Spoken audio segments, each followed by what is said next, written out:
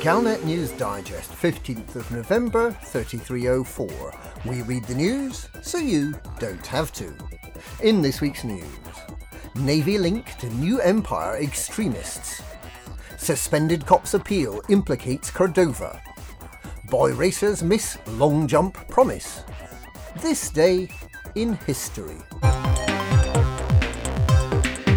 Navy link to new Empire extremists.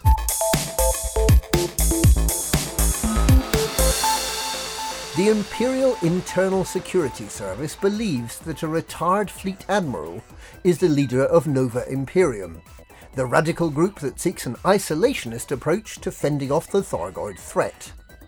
Duke Caeso Mordanticus, the latest in a long line of highly decorated naval veterans, has been named in a secret IISS report as the mastermind behind the organisation.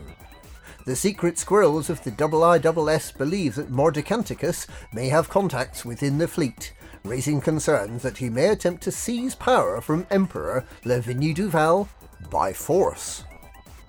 Nova Imperium believes that the Empire should cut all ties with the Federation and Alliance, and on the restriction of free movement of citizens between the powers.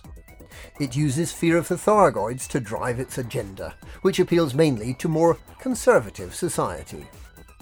The current leaders of the Empire say they're watching Nova Imperium closely, and are ready to clamp down on its activities should it become a threat, leading independent commanders to hope that they may soon be able to pick sides and earn a bit of cash.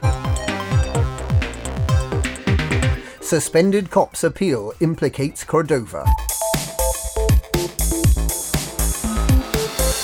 Lieutenant Inspector Ramesh Thorne was suspended last week for making an unauthorised appeal for information linking the bot hacking scandal to the Mars Tribune.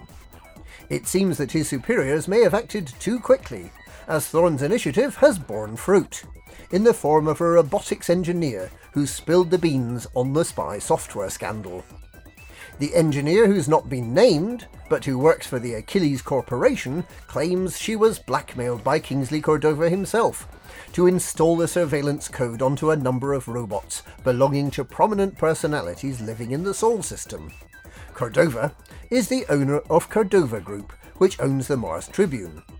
The engineer says the information gathered, which related mainly to illicit or illegal activities, was transmitted directly to the editorial offices of the Tribune, who were then able to publish a series of sensational scoops based on that information.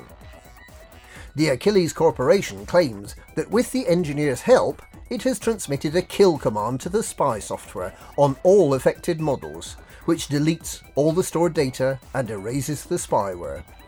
They hope this will put an end to the grubby affair, but by admitting that one of their employees installed the spy software in the first place, they've opened themselves up to litigation.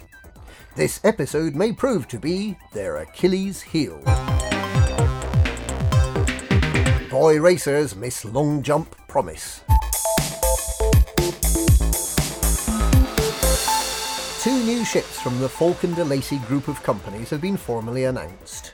The Mamba from wholly owned subsidiary Zorgon Peterson has attracted the limelight for its sleek lines, its impressive turn of speed, and its very large cannon, which is mounted directly above the cockpit. In many ways it's the big brother of the Fer de Lance. But boy racers might be missing a trick. The Crate Phantom, from the parent company Falcon de Lacy, can be engineered to give a jump range in excess of the old exploration stalwart, the Asp Explorer.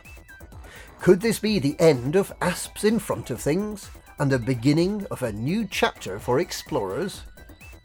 We can't wait for these ships' official release to find out. This day in history. Today marks the 1286th anniversary of the discovery of the super-Earth water world orbiting Barnard's star. Now known as Barnard Star 2, the planet, which was discovered in 2018, is similar to Earth, but with a gravity in excess of 2.3 g, and with a much higher surface pressure, it was never a candidate for terraforming. Despite this planet's early discovery, it was not until the 24th century that the system was first settled, and that was to exploit the minerals on the much smaller Cook and Birmingham worlds, which remained undetected until the first generation ship arrived in system.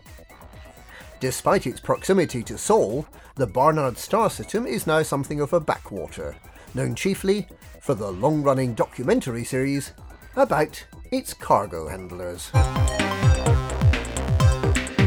And that's this week's Galnet News. Galnet News, we read the news so you don't have to.